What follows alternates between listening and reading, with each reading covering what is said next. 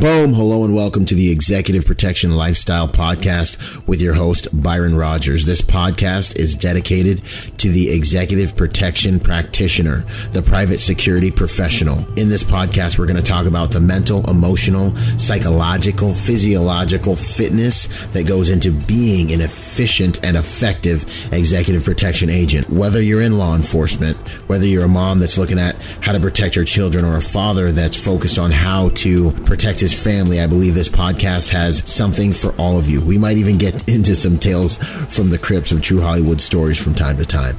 I'm doing this podcast because I feel the reality of this job is simple.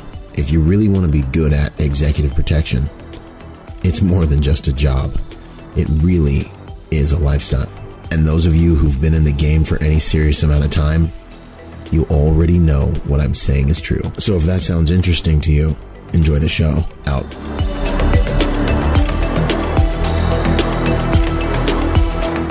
And if you haven't already, get your tickets for the Protector Symposium. The first annual Protector Symposium is taking place in Riverside, California, November 15th and 16th. We've got an all-star lineup of seriously elite trainers. Joseph Badu, Ed Caldrone, and Mike Pannone are all going to be there teaching and instructing us on, well, our common goal, how to make good people more dangerous. So no matter what your background is, you're going to learn skills around the one unifying principle of protection. Get your tickets. Spots are going quickly. And remember, you're going to get over $100 worth of value back in different things that you're going to get from our sponsors with your purchase of a ticket. Check the website out, Byron Rogers Motivation, for ticket information and to learn more. Out. Boom! What's up, guys? This is Byron Rogers here once again for another episode of Executive Protection Lifestyle. And I've got a special guest with me today, Mr. James Hamilton. How you doing, sir? What's up, guys? How's everybody doing today? Good, man. Good. It's an honor to have you on the show. I was hoping, I've been trying to get you on here. I was hoping to get you on here sooner, man. We're at the Close Protection Conference this year, and I was like, man, I'd love to have him on my show. So I'm really glad to be able to have this conversation with you today. I'm excited to be invited. Thank you very much. You're doing great things. Outstanding. Thank you. Trying to bring up the average. That's really the game. You're doing it. Heck yeah. Good to hear that. So yeah, man, without any further ado, I really, another thing I'd like to mention too is we haven't had anyone on here from Gavin yet. So I really want people to, hear from, someone who's big in the company and kind of understand the company too. So I'm looking forward to talking a little bit about that as we get downrange a little bit. We're excited to do that. Outstanding. So my first question, my psych background, I always love to get into this stuff. Who are you at your core, sir? Who's the guy behind all of it? Yeah, I heard it said once by Grant Cardone. I don't know if you listen to any of Grant's stuff, but he said, oh yeah, what would you do for nothing? What would you do for nothing? Right? What is that? And for me, it's protect people. Right. So like at core, if you split me open, that's what it is. Now, do I like protecting people and being paid to do it? Sure. But I really like empowering people and let them protect themselves. As Tony Blauer says, be their own bodyguard for those that can. But I love that. That's at core. What I like to do is help people kind of demystify safety and all that stuff and help them basically get back to what I know they're capable of. If we went back 500 years before law enforcement and all this organized stuff, people took care of their own business. And it's within them, right, to do it. And that's what I like doing. That's who I am at core. Heck yeah. That's awesome. That's awesome. I feel the same way. I had a guy I was at a venue the other day, and he came in and he told me about his wife felt like she was, his fiance may have had a stalker. And, we're trying to have this conversation, and it kind of dawned on me. It's like, man, what she needs, since he's living 45 minutes away, is she needs to be empowered to understand how to protect herself. That's and right. She needs to have a plan. And really just exactly what you said, it needs to be demystified. And the simplicity of the art of protection is something she needs to understand. And right. So she can protect yourself. A lot of people don't realize that they have, and in fact, not only do they not realize it, but in fact, they get mad about it, but they have an internal radar, right? Called intuition, that will see the bad things coming, but they hate it. They're like, oh, I don't want to be that way. Well, you are. Right? Gavin talks about it in the book, right? I mean, that's, and people complain. Wouldn't you? I mean, that's a great thing. Nature's given you a gift, man. They've given you a gift. Listen to it. That's huge. And I think, I mean, this is a rabbit hole, but I think the whole, our nature, our nation, the PC stuff, all that stuff it's like a barrier for people to really access, trust and act on their natural intuition. Well, yeah, I saw the guy over there, but I didn't want to call the cops on him because he's Middle Eastern or because of whatever it was. That's what one of the reports was after one of the attacks. I think the San Bernardino attack. Absolutely unacceptable. In that book, when I give presentations, I talk a lot about your wild brain, and that's what Gavin's talking about. Is that a gazelle would never do what you just said, right? Mm-hmm. A gazelle out on the savannah would never say, "Oh, I don't want to go into that lion's den to get out of the rain because I don't want to be judgmental about the lion." The gazelle would never do that, right? They're like, that thing will eat me, right? And they stay the hell away from it. But we, as humans, we're going to make all kinds of excuses to second guess our intuition when we do it at our own peril, frankly. Absolutely. That's good stuff. That is good stuff. That's good stuff. Cool. So the second question, how'd you get into this? How'd you get into the game of protection? Was it Man, I tell you, I get that one a lot, especially the FBI thing. Everyone's like, oh, because I went to Quantico with a bunch of guys and girls who their entire life wanted to be FBI agents. I was not that. I was not that guy. Really? No. I grew up broken home, all of it. But I wanted to go in the military. I wanted to be a fighter pilot. I'd watched Gun, and I wanted to do all. My dad was an Air Force fighter pilot. All that. I went to military school, and then I failed my flight physical. And my whole life, just like my whole course kind of didn't even know it. Right. I was like, well, what am I going to do now? And so the military school I went to, we had to take an ROTC. So I took Marine Corps, thought I was going to be a grunt, and then which would have been great. And then we had in 92, we had that big downsizing that was going on, and there weren't as many contracts. So I was doing some law enforcement, criminal justice stuff, and did an internship with the Charleston Police Department. And that really kind of got me going. I was like, this is pretty cool. These guys do some pretty cool work. And it's really, the thing I liked about it was authentic. Cops out there, they were like getting in fights, and there was the shooting wasn't as bad as it is today, but it was real. It was raw. I was like, wow, and they got paid to do it. I was like, this looks pretty cool. So I did that. I was a local for 5 years in Columbia, South Carolina. And then I tell you, back to your question about, a little seed was planted in me when I was in high school. I went to Washington for a close-up program through Civics or something. And I saw the Secret Service, I think, black trucks, guys with earpieces. I'm like, that's cool. I'm thinking that's cool. Yeah. And then fast forward, I get in the Bureau FBI in 97 and I got into protection in 04. Protecting the FBI director. And I ended up being that guy in the black trucks with the earpieces and the M4s. That's how I kind of got in the game, if you will. So I got into it at the government level, federal level, protecting the FBI director, Bob Mueller. And then I, kind of got involved in training and all that. I'm sure we'll talk about. But I read Gavin's stuff. And I'm like, who's this guy? Who is this guy? And I wasn't, like I said, I didn't want to be in the FBI like my whole life, so it wasn't a big deal to leave it. I liked it. It was great. But I always kind of thought there's something else out there. And then I got a chance to work for Gavin, and I took it. So that's kind of how I got involved with him. But that's how I got in the game, if you will. Just kind of that need to serve someone other than myself type deal. Yeah, that's outstanding. I kind of did the same thing. I was like, I think for me, Tears of the Sun got me. I was like, wow, that movie.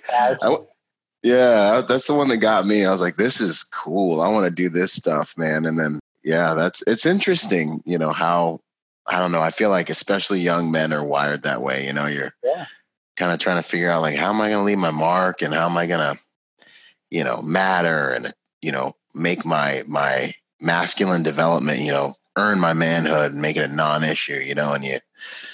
Oh, that's a big deal, dude. What you're talking about right now. There's a really good book called The Way of Men. I don't know if you ever read that. You got to read that. I have. And I actually was leading a Bible study, and I asked the guys in my group, I said, when did you become a man?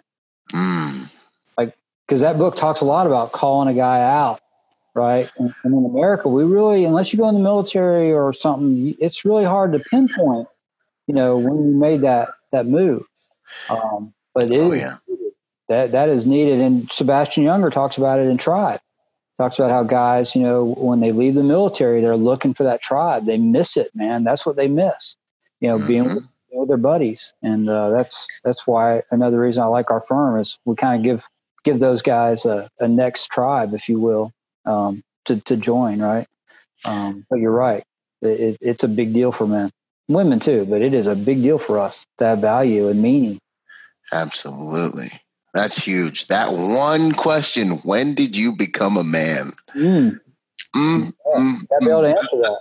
You gotta be able to answer it. You gotta be able to answer it. I remember for me is when I went to the school I went to was called the Citadel in Charleston, South Carolina.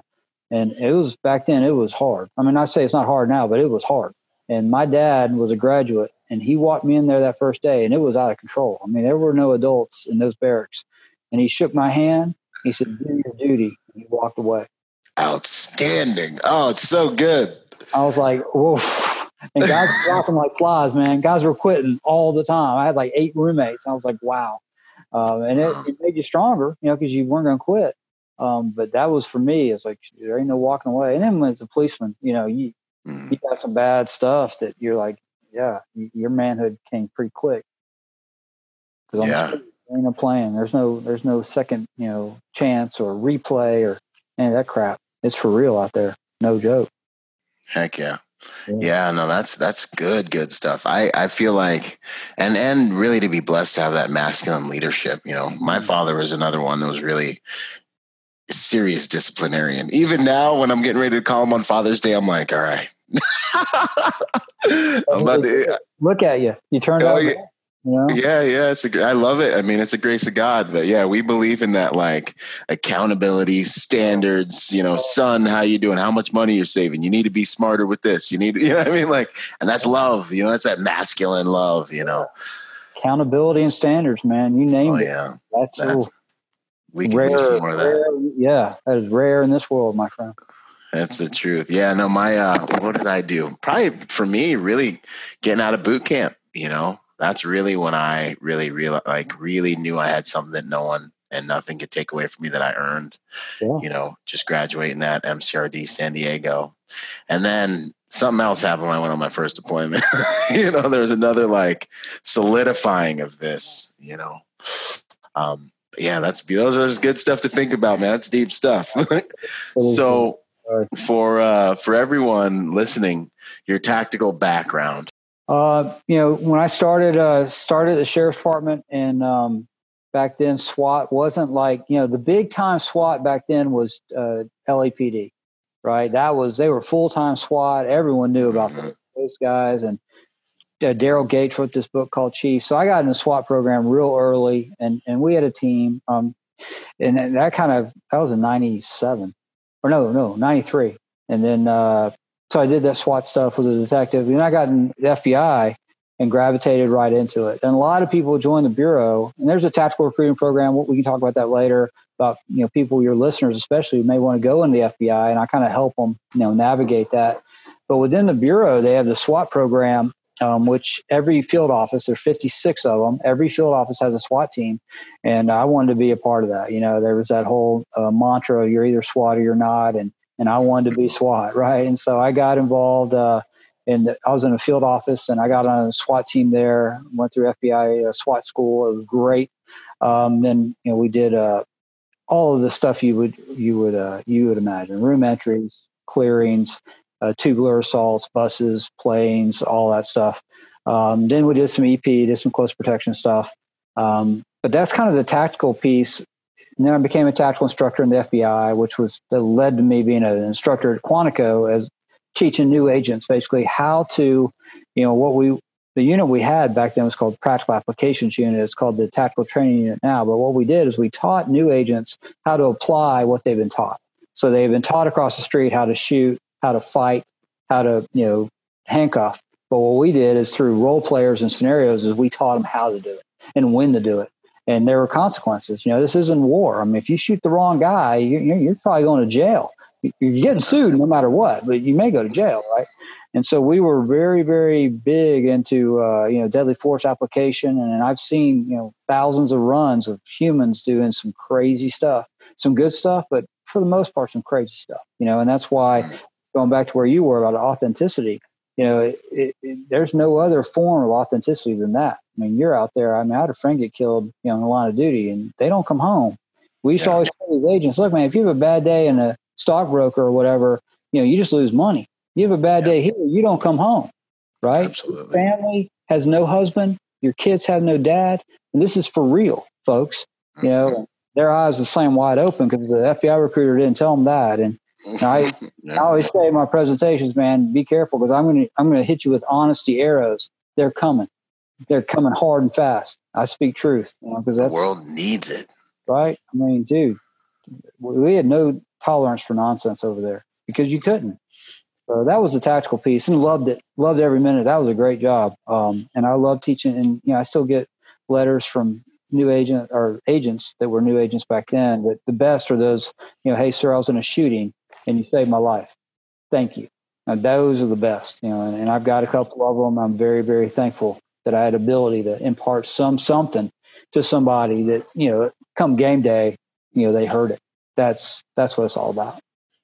That is, man. That is, and that's really kind of is along the same. It runs parallel with that empowering people to protect themselves and to operate on the levels they need to.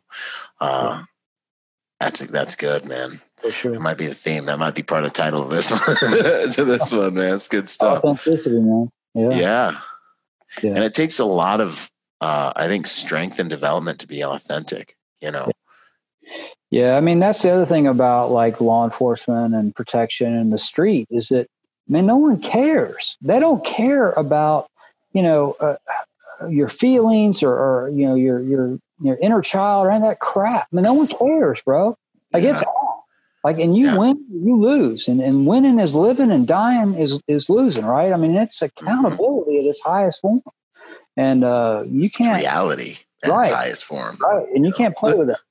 You cannot. That's what The Way of Men talks about. That's why that's a great book for guys to read. When Violence is the Answer, it's the Only Answer by Tim Larkin. Read that one. That's what. Yes. I mean, people who are willing to use violence. I mean, that's what we're doing in our game too. That's what we're doing. Law enforcement protection. We're willing to use violence, just as they're willing to use it against us.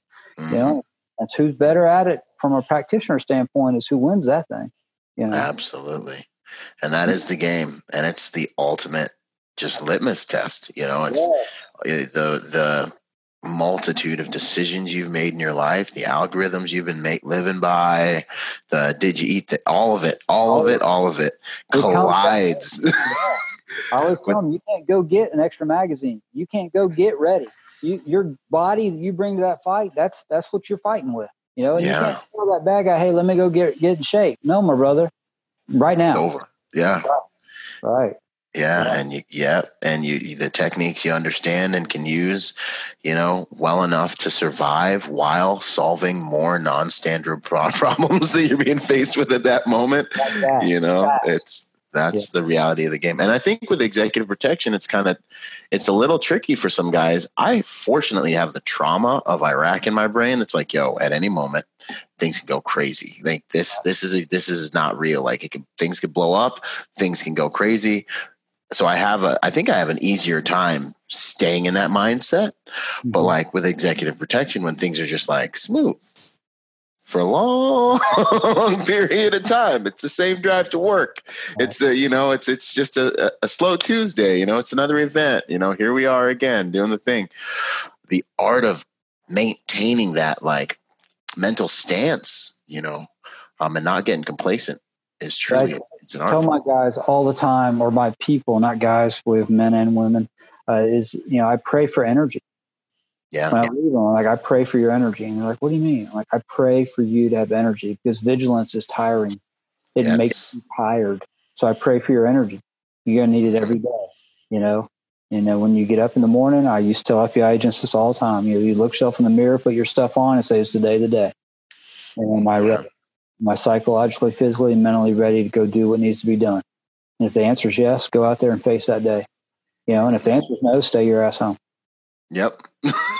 And deal with the consequences. You know, that's the game. That's it. That's good to go. So what are you up to these days? Yeah, a lot. You know, every time we have an event, unfortunately, especially a shooting event, I get called to do either active shooter preparedness for companies or personal security awareness training for companies, for the employees mostly. And I love that. But I also, within the firm, I do all quality control. So I do a lot of audits of our programs, of our protectors, of our protective strategies. So, you know, I don't know, 60-40, 50-50. I don't know how you percentage wise added up, but spend a lot of time on the road, you know, because they're out there, then clients are out there. But those are the two things I spend most of my time doing. You know, presentations for people, empowering others, and audits of our own folks, making sure they're doing exactly, you know, what we told the client we would do. Right. That's the big thing. We promise a client a certain thing, a certain protector, qualified protector who's going to provide a service. Right. And I'm going to make sure we're doing that and we're delivering that. And we don't charge them a dime for it. We don't charge a client 1 penny for me to come out and assess. And that's a nice thing, you know, and it's good. And it helps our folks. Because like you said, you know, they're driving the guy to work every day and they get, you know, into a routine and complacent. And I'm like, hey, have you ever thought about this? They're like, oh man, I never thought about that one, you know. So it's good to get some fresh eyes on it. And I love it. I love what I do. I love the guys I work with. That's outstanding. No, that's a fantastic business system, you know, to have the high brass come through and, you know, make sure everything's the way it's supposed to be. You know, it's definitely good. Yeah. That's good to go. So Gavin DeBecker. So if you would just what's why Gavin, like a 101, you know, what do people need to know about the company, you know, from a practitioner standpoint and all that fun stuff? Right. Well, it's the one thing about us is we're not for everybody. I'll just say that on the front end. That's the truth. We're not for everybody, right? I mean, yes, I've definitely noticed and heard. Yeah, we're not for all protectors, and we're not for all clients either. Some clients may not like our methods, and some protectors may not like our methods, and that's fine, and no problem at all. We're for, you know, kind of a very specific thing. We're really for people who are looking for that next step. You know, maybe they're leaving the military, leaving some unit or law enforcement, and they want to go and they want to work, you know, for a professional organization that, you know, is pretty well established, which we are. And we're very receptive to those types of people. Our standards are pretty strict. We have. I want to use the podcast to make sure I talk about some things that I've heard that aren't true. I heard someone tell me on LinkedIn one time that, you know, a GDBA protector can't have tattoos. Well, that's not true. That's just simply not true.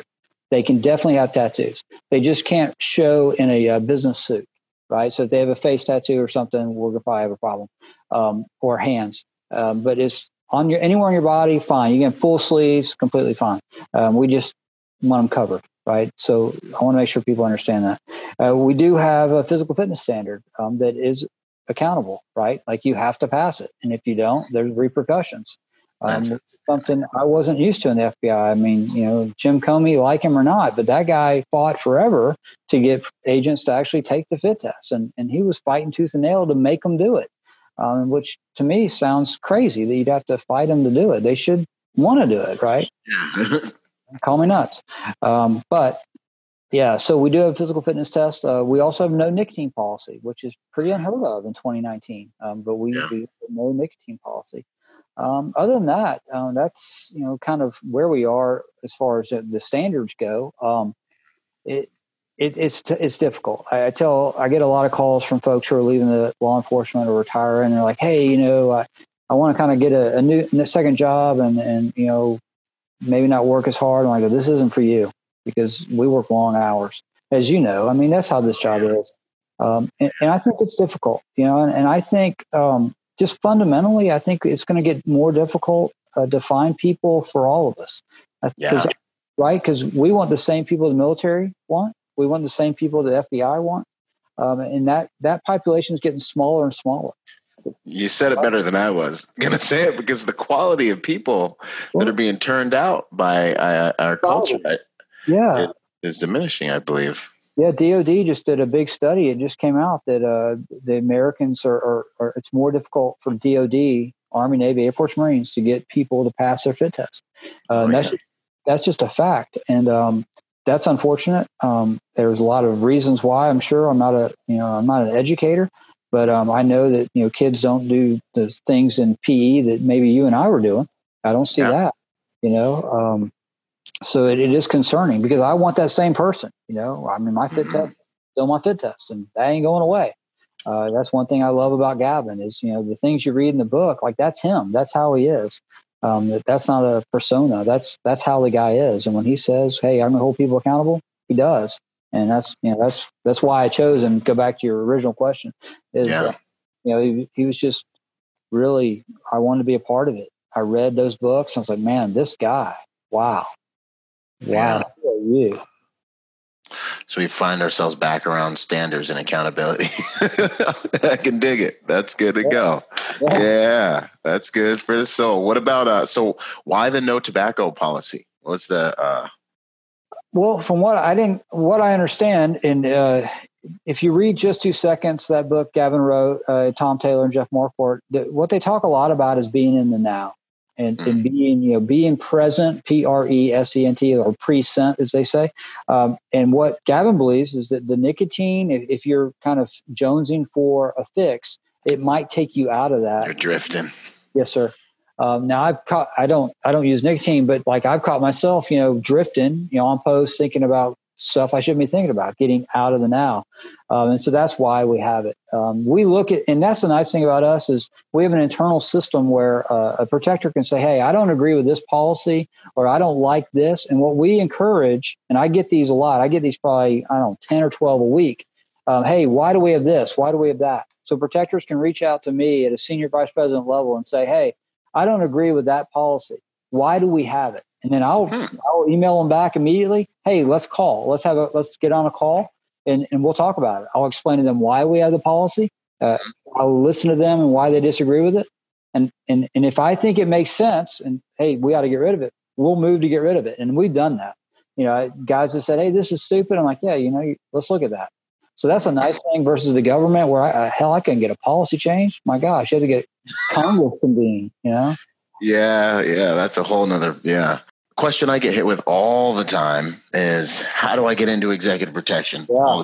And sometimes I look at the guy's profile and I'm like, you got a lot of work to do to be getting into the executive protection game. But other times I'm kind of like, maybe I need to meet you and have a conversation with you to see what's your sticking point, or take a look at the presentation and different things you're doing when you approach companies. But what advice would you have for folks that are, have that question of how do I get into executive protection? Yeah, I always ask them why. The very first thing is why, man. Why do you want to do this? Yeah. You got to come to grips with that one. Like, and give me don't give me some coined resume answer, because I want to, Well, because that's not going to sustain you, right? So and please hear this. Like if they're thinking, oh no, I want to be like Frank Farmer, Kevin Costner, in the Bodyguard movie, bro, let me tell you, you're probably not going to get a chance to do that right away. But even when you do, they don't show in the movie that Frank's feet are hurting. He's tired. His back's hurting. He hadn't seen his wife, or he didn't have a wife, but you're gone all the time.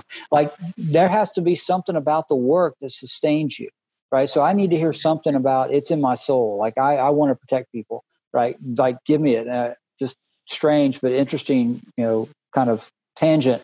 When I was running the FBI protection school, I used to ask this question: how many of you come from broken homes? Because I think a lot of them do, right? And more than 50%, their hands would go up. And there's something to that. It's something about wanting to control your environment and protect people, blah, blah, blah, right? But so that's what I tell guys, first of all, is why. Why do you want to do this? And when I hear, because I want to protect another human being, or like I had a protector say to me the other day, he's like, I know that when I'm in that room, that person is safer. I'm like, bam, okay, good to go, right? Yeah. Okay, I get it. Now we got the why, right? So once we feel, okay, now it's for who? Now that's your next question. Who do you want to do it for? Do you want to work for a big established company like Gavin or AS or, Ally or whatever, you name it, Pinkerton? That's fine, right? Or do you want to do an independent deal like what you do, right? Or what, other guys in the industry are doing? You want to, or maybe they get into it because they're guys from their unit already have a pre-established, contract with a client and he's a good client. All great. But I tell them to get some training. If they haven't had some formalized EP training, get it. I don't care where you get it from, just get it, right? And the reason I say that is because a similar jobs, here's what I see is a guy was a retired cop, 25 years, and they think, well, he's going to be a good EP person. Well, Mm-hmm. Why? Well, tell me why. Well, he's a cop. Well, that's different. A police officer's job is to identify and arrest. Our job at CORE is covering evac. They're totally different. Those are two different jobs, right? Like, I don't want you going offensive when you should be defensive, get the client off the edge, right? Absolutely. So that's why I want to get an EP training. I don't care who does it. Somebody needs to give you some EP training so they get their mind changed, right?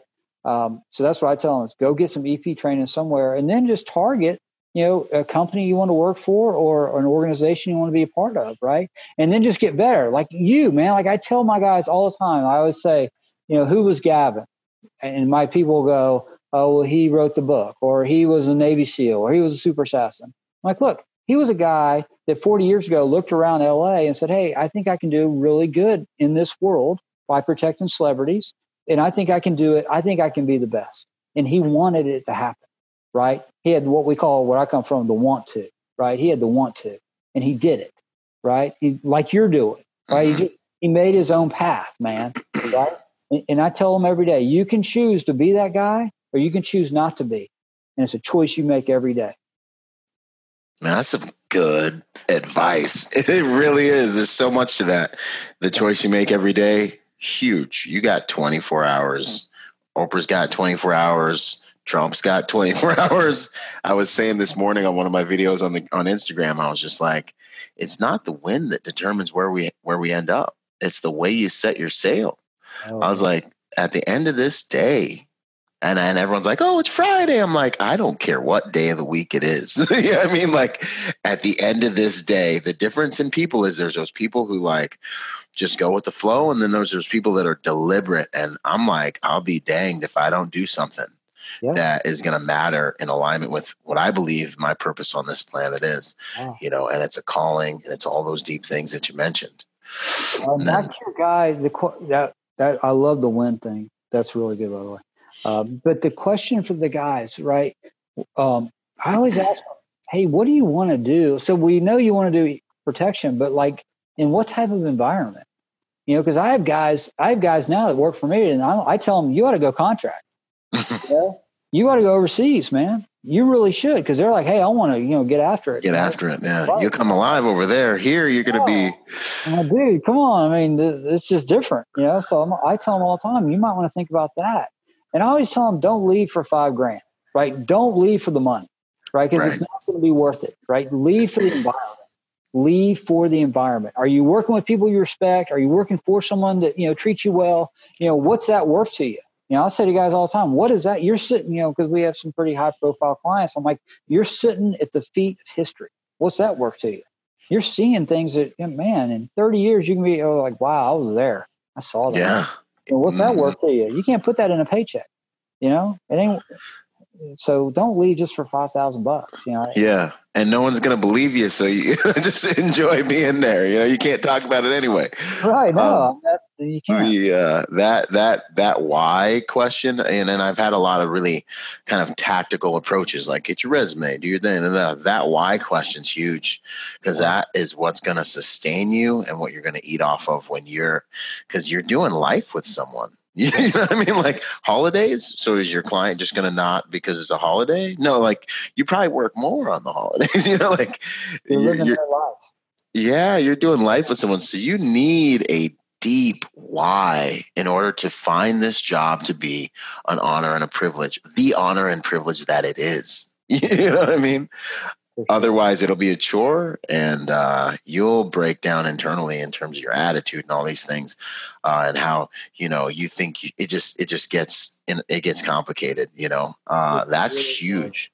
Yeah, it's really a hard job, and I say this a lot when I speak. Is that this is a hard job, and I don't think because so rarely, really rarely, do things happen right where if someone's assassinated. Or, I mean, there's more embarrassment type attacks than there are in America. But man, we have people out there every day. You're out there. We have people out there every day doing the work, right? And nothing happens. It's hard. This is a hard job. And then that one thing happens, right? Oh, he should. The keyboard warriors say, "Oh, he should have done this. Or he should have done that." Yeah. Well, you weren't there, my friend, and you don't know the story. Yeah. And we eat our own. So, oh God, it's so bad. It's so bad. Even when I've done some reviews on some things, I always try to make sure everyone understands. I'm coming from a place of grace here. We're going to try and learn from this event. Yeah. However, I don't know what's going on with these guys. This is no bash to these guys. It's unfortunate that this happened to these guys on this detail. Okay, we're just going to try to learn from this event. I always say definitely learning, but I always say this when I'm teaching is that I don't believe, and no one's been able to change my mind on this one. I don't believe that a professional bodyguard ever sets out to fail. I don't believe, I can't believe in my heart that they intentionally go out there to fail. I think one of two things happens. Either they're physically out of position. They're just not in the right spot, right, to make the play. I talk a lot about, sports analogies. They're just not in the right position on the field to make the play, or mentally not engaged. They're not there mentally, right? They're off. They're thinking of something else. Maybe the client yelled at them on the way there. Maybe they said, "Hey, back up. Don't get so close to me." These things happen. And I think mentally they're just not there. And then they're brought back into it like, oh, crap. This is happening now. Right. And now they're playing catch up. It's too late. It always comes down to minutes and miles, right? It's minutes and miles. It comes down to time and distance. Always, right? But, yeah, it's a hard job. And I time and distance. A lot of people to do it. Yeah, it's everything. Everything. Absolutely everything. Yeah. It's one of those things I know, but to hear you articulate it, it's like, wow. Yeah. Pause for effect. That's huge. Your time and distance that's the game, your tactical placement where you're at on the field. Yeah. Like, the Reagan shooting, right? Everyone knows the Reagan shooting. Everyone, I'm sure, has dissected it. But what I always say when I teach it is thank God that Jerry Parr, the guy that was protecting Reagan and drove him in the car, thank God Jerry Parr didn't say, "Oh, I'm going to give you some space here, sir." Right? Like a lot of clients will do. "Hey, give me some space." What do you know about the X? What do you know about in and around a vehicle?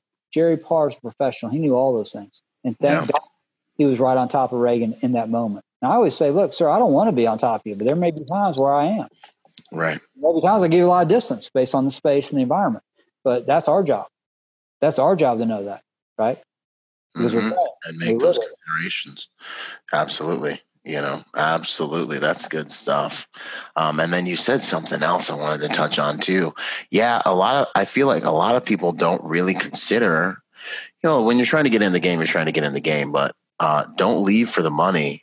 The quality of life kind of components that are going to contribute to your quality of life have so much more to do with the team you're going to be working with and the client you're going to be working for.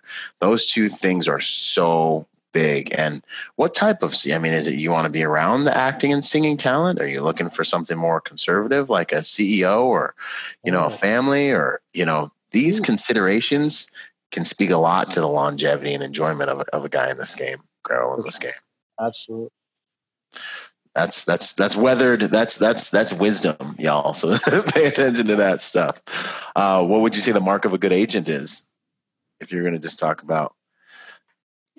The biggest thing I look for is two things. They're smart. First of all, they're smart. They're educating themselves daily, right? They don't just go, "Oh, I did this years ago." No. They're learning on a daily basis. They're humble, and they have attention to detail out the wazoo, right? Like their whole life is attention to detail. They're always thinking next step. Like they're the guys you don't want to play chess with, right? Because they're already 3 steps ahead of you, That's what makes a really good agent. Responsiveness, obviously. We have a bunch of invisible qualities we go by: courage, obviously, integrity, all these things. But at core, I want some humility. I want real strong attention to detail, and I want someone who's really smart. I can help you do pull-ups. I can teach you to do pull-ups, man, but I can't give you that, right? And your humility, I want to learn, right? That balance. Oh, golly, that's rare. That's a rare thing. It's like a unicorn. Yeah. Yeah. And it's so important. It's like, I couldn't have said it better. Outstanding. So moving into a little bit, I mean, we talked a little bit about the FBI, but what were like your biggest takeaways from your career there? Oh, I was just so fortunate. I just had so many good things happen for me. My first office, for instance, I was literally, I sat next to a guy named Ed Morales. Well, Ed Morales was the Miami shootout hero. He was the FBI Miami shootout. He saved the day with one hand. He worked an 870 shotgun, killed 2 guys. Wow. He's sitting right next to me. So I got to do, my first arrest was with Ed Morales. Dude, in the FBI, that's like suiting up next to Michael Jordan. It's like 20 feet right there. Like Chesty Puller or something for us, Exactly. Right there. And so I was very fortunate. I had a lot of really great people around me. Deirdre Fike, Chuck Kemp, just people come to my mind. My SWAT team leader, I'll never forget that guy. Just great people, and then I volunteered for protection, started doing a little bit of protection gigs. But I got very, very lucky to be selected to be in the best job I probably ever had, except for the one I have now, of course. But when I was with FBI Director Bob Mueller and those agents, that was the best 4 years of my life professionally.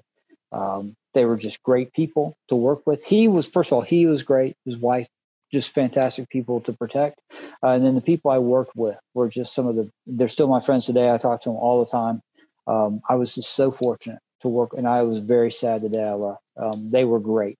But it had a shelf life. I think I was gone 297 days my first year. That's a lot.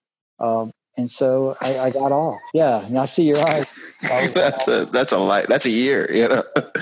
I mean, that's the greatest job in the FBI I ever had, for sure. And then, doing the training was great, training those new agents, and then, parlaying that into kind of what I do now. I have no regrets, none whatsoever. Nothing. I mean, it was great. Outstanding. Which courses and training did you have a hand in, or did you set up for them? Yeah. So what was already pre-established when the tactical program training agents had been done for years. And then I was very fortunate. One of the people from the detail, his name's Baylor, he was running this thing called the Overseas Survival School. And he asked me if I'd like to come be an instructor over there. And I really was interested in that because I had done so much travel anyway in my protective life. And so let me just explain how that worked. Is the FBI has 63 foreign offices. So those are FBI personnel working overseas. And they had to be trained to work overseas because most of them are working unarmed, right? Most of those agents you're not carrying a gun in London and stuff like that. Now, of course, in some cities they are, but this isn't Jason Bourne. This isn't the movies. For most part, they're not carrying weapons. So what we did in that school, is a 2-week school, is we really worked with their brain, like how to use situational awareness, right? How to do a proper route analysis, how to do surveillance detection, not counter surveillance. Those get confused all the time, but surveillance detection. And then once you've detected surveillance, then you do counter surveillance, right? And then you can do in the military. Those terms get used wrong a lot, but whatever. Very often. Right. And then we do what we call attack recognition, which is how do I avoid the X, right? Or, okay, I'm on it. Now what do I do? Right. And then we did 2 weeks of training, taught them foreign weapons, taught them, how to get off the X, how to drive, did 3 days of driving, did a little bit of personal recovery stuff, how to get out of things. But I loved that. So I was ended up being a program manager in that school. So I was training thousands of people because we did spouses in that school. It was one of the only governmental schools I'm aware of where governmental people. So if you were married and you were getting transferred to Paris, your wife was offered a slot in our school. And she could come. Really? Yeah, and she'd come to Paris too? Yeah. No. Yeah. She'd go to Paris for sure. But she'd come to our training. And so she'd learn all this stuff. We'd let her ram, let her pit, do all the stuff on the track. That's so cool. It was empowering, right? It was so great. So anyway, while I'm running that school, the FBI, one of the FBI guys in protection called me. And he's like, "Hey, would you create like a formal protective school for the FBI? Because we had something, but it wasn't really formal." And I'm like, "Sure, I'd be glad to." And I ended up creating a 2-week school where we would train agents who were being selected, because the FBI only does 2 protective details. They do the Attorney General of the United States and they do the FBI Director. Now, the hostage rescue team, they do some protection, but that's not like a full-time thing. And I'm not going to talk about what they do. They do it very, very well. But just regular, like EP type work, there's only 2 details in the FBI. And those agents, weren't getting a whole lot of formalized training. So I created a 2-week school for them that really taught, kind of to what they were doing, their profile, armored vehicles, big profile, 5-6 agents, M4s, all of it. And I learned back in that overseas thing, we were doing mindset. So we were giving out that Gift of Fear book, right? That Gavin had written. I didn't know anything about Gavin and Becker. I read the book. I'm like, this is pretty cool. Didn't really think anything else about it. Well, started the protection school, and somebody from the detail, I think, told me, they're like, "Hey, you ought to read this book called Just 2 Seconds." I'm like, "What's that?" So I read it, and it's like, whoa, right? Like, holy crap. Like, what a realistic understanding of combat and the way these events happen, and like no fluff. No. But like, these are numbers. This is how it works. I didn't know anything about projective or protective coverage. I didn't realize any vehicle's most dangerous place. Like, I didn't know all that stuff, right? It's so amazing. And so I read that book. I was like, holy crap. And anyway, in that book, he's got this thing called time and distance, this drill. And so I was looking for curriculum for the FBI school. I'm like, well, I'm going to put that in there, right? I don't care. So I did. And I put it in, and I started doing it. And I got a call from him, or an email. He's like, "Hey, are you using my book at your school?" I'm like, "Oh, I'm in trouble." I kind of like you, I think, in that I like to ask for forgiveness and not permission. Oh, yeah. And so I'm like, "Hey, sir, I'm sorry, but I just thought it was really cool and good, and I thought I'd use it." And he's like, "No, let me help you use it." So he explained to me like all of it and how they did it and why they did it. And then he started telling me that like he's got a firm of bodyguards. Like, I thought you were just an author. Like, I didn't know anything about I didn't know there was a company with bodyguards. Like, I had no idea. Yeah. So I flew out to California to see like how they do what they do. And man, I tell you, first day I was like, wow, like I want to be a part of this. Like, it was amazing. I was blown away. By the firearms training, Bill Duchesne stuff they were doing. Really? Yeah. So you're in the FBI and you're blown away by by Gavin's training. Yeah. I was like, oh my gosh. Yeah. Because like you've seen like the stress inoculation stuff we do with the dogs. Like, I could be an FBI agent. I'm like, God, you kidding? They fire me. But I understood it. I get why he's doing that. Right. And for me, I've always been a believer of common sense dictates my tactics. Right. Like, situation dictates. I don't do it.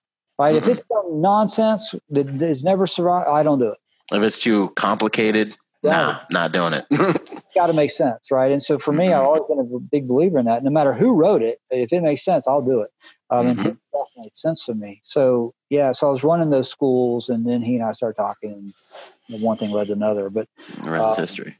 Yeah, so that was a cool time. I was really excited and thankful I was able to do those things. And like I said in the beginning, I was just very fortunate my entire FBI career. I just look back on it, I was very fortunate. And I'm glad I did it, but I'm also glad I'm in the private sector now. Heck yeah. Outstanding. Yeah. Good to get any advice for anyone wanting to get in the FBI? I don't know if someone's going to be wondering. Yeah. I get a lot of those calls, and I'm glad to take them. Even our own protectors. I mean, I think I have one guy going to Quantico right now.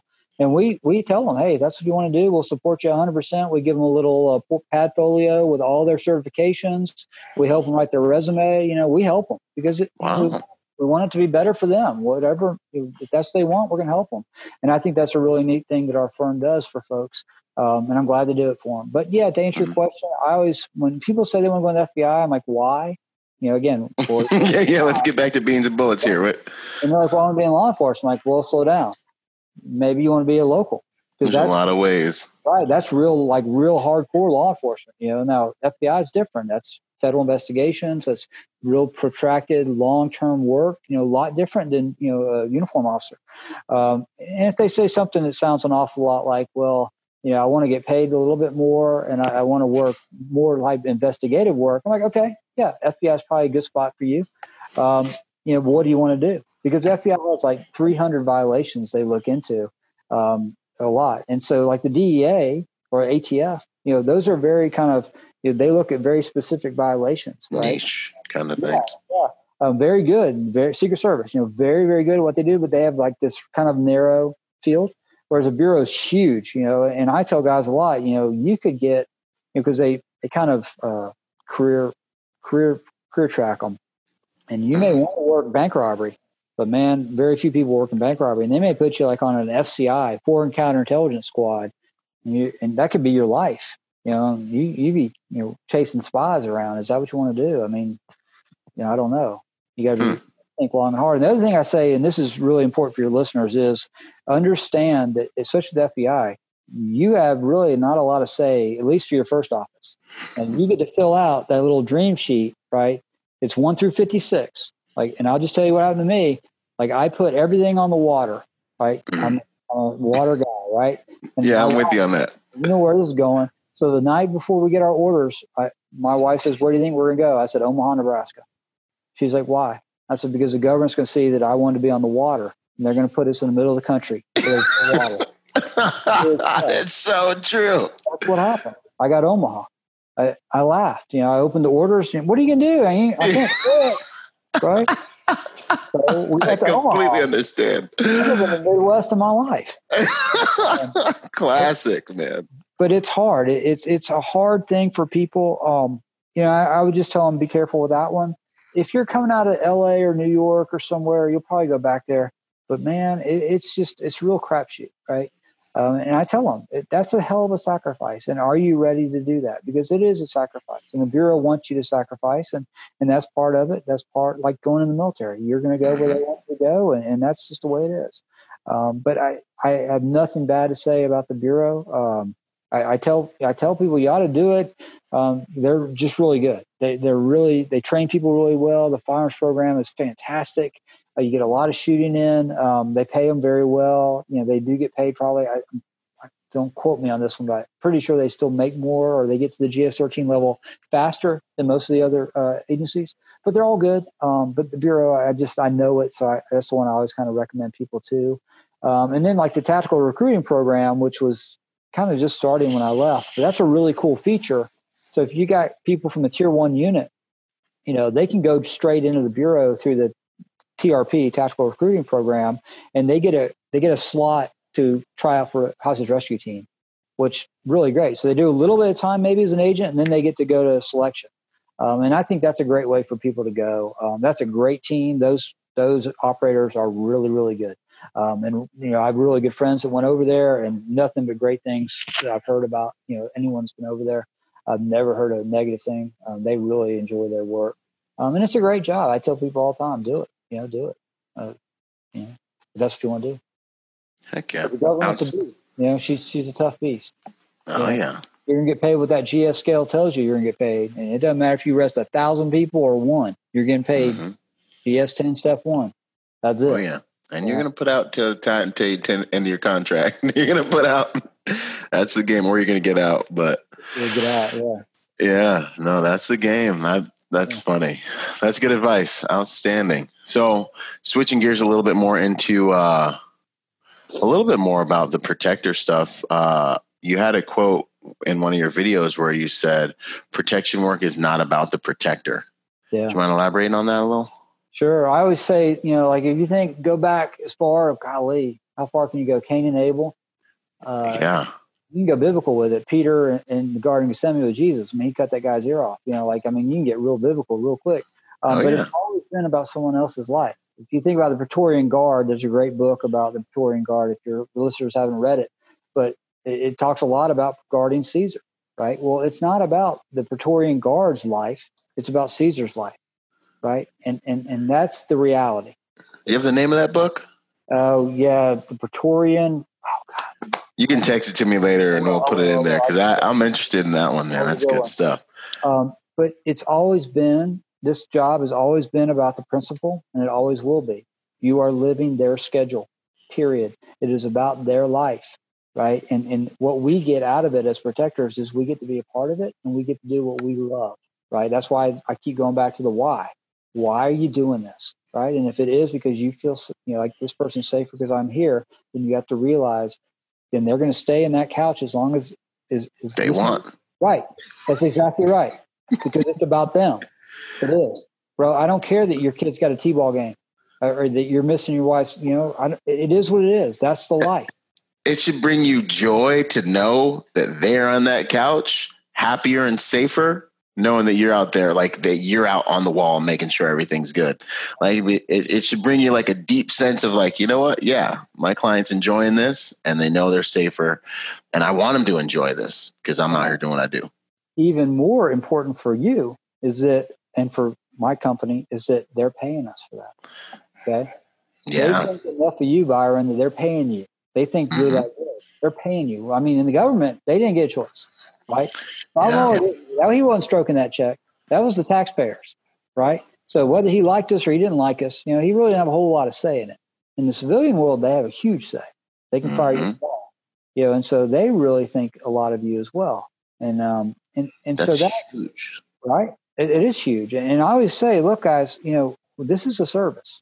We teach 3 S's: safety, security, and service. And we are providing a service because that client tomorrow could say, hey, I don't like that guy at that firm and I'm going to move on. And they have that ability to do that.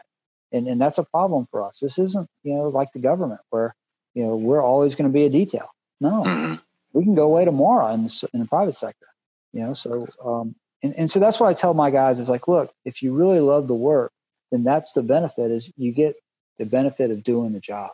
You get to be out there with them doing the job, but it ain't about you, my friend. The benefit for you is you get to do what you love, but it ain't about you, And I told, if you got 1 second, I'll tell you this quick story. Oh, yeah. I regret it. It's a terrible. Like I still get mad at myself today when I think about it. But we were going to church one day. FBI. I can talk about FBI. I don't have a confidentiality agreement with them like I do with Gavin. The FBI director and the wife, and we were going to church.